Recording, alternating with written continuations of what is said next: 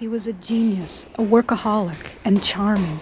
He worked with joy, with a smile, full of jokes, and he remembered everyone's name.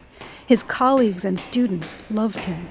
They say he slept 4 hours a night and had a mind that never slept.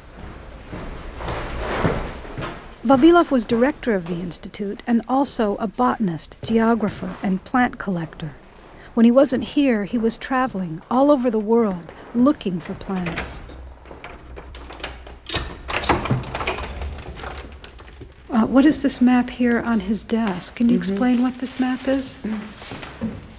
Это, надо полагать, вычерченная самим Николаем Ивановичем карта путешествия. I think this map was made by Vavilov himself. This is a map of his trip to Ethiopia.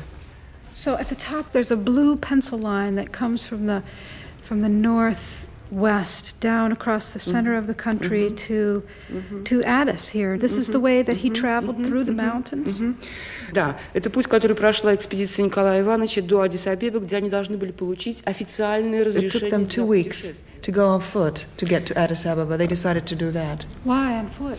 Маршруты проходили через горные районы, то есть те места, которые были наиболее. The route went through mountainous areas that were most interested for Vavilov. So this is just one of hundreds of trips that Vavilov took in the 20s and 30s.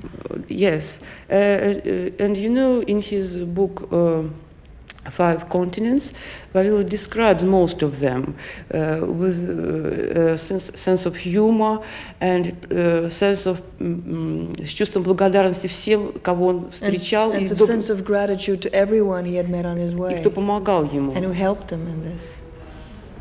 On 5 continents, Vavilov collected cultivated plants and their wild relatives like wheat, rice, corn, and potatoes. And because of this traveling, he saw more kinds of crops than any one person had ever seen. Vavilov combined geography and botany and added a new science, genetics. He wanted to improve crops, make them able to resist disease or drought or adapt to a different region.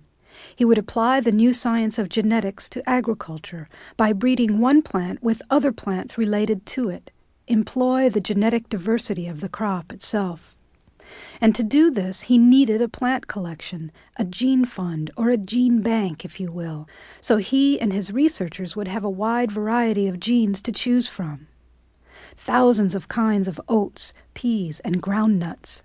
The goal was better crops for Soviet farmers, and eventually for the world. 20 miles south of Leningrad, near the village of Pushkin, Vavilov established a genetics laboratory and experimental fields for growing and analyzing the plants in the collection. Today, the Pushkin station looks like an old, overgrown park with gravel paths between wooden buildings. The royal Romanov family once owned this land. A hunchback Romanov relative lived here.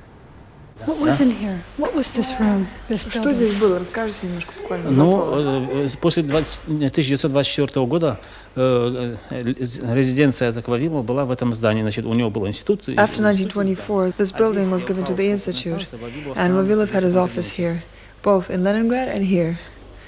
And he would come out here to oversee the work done in the fields? Он уже в 4 часа утра, он уже приходил в поле. И лаборанты... He went to the fields at 4 o'clock in the morning.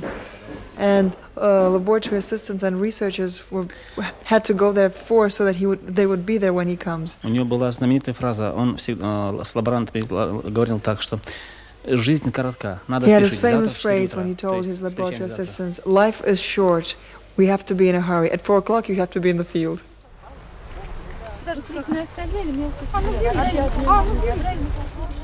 In the Pushkin fields today, it could still be 1930. Women in babushkas are digging potatoes. Every plant, it seems, has a different color blossom: pink, purple, yellow, white. It's cold and rainy and windy.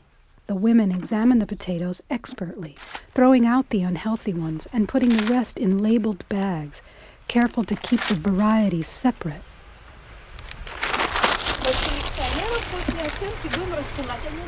Dr. Ludmila Kostina is helping with the harvest. She has rosy, windburned cheeks and wears a red vinyl newsboy cap.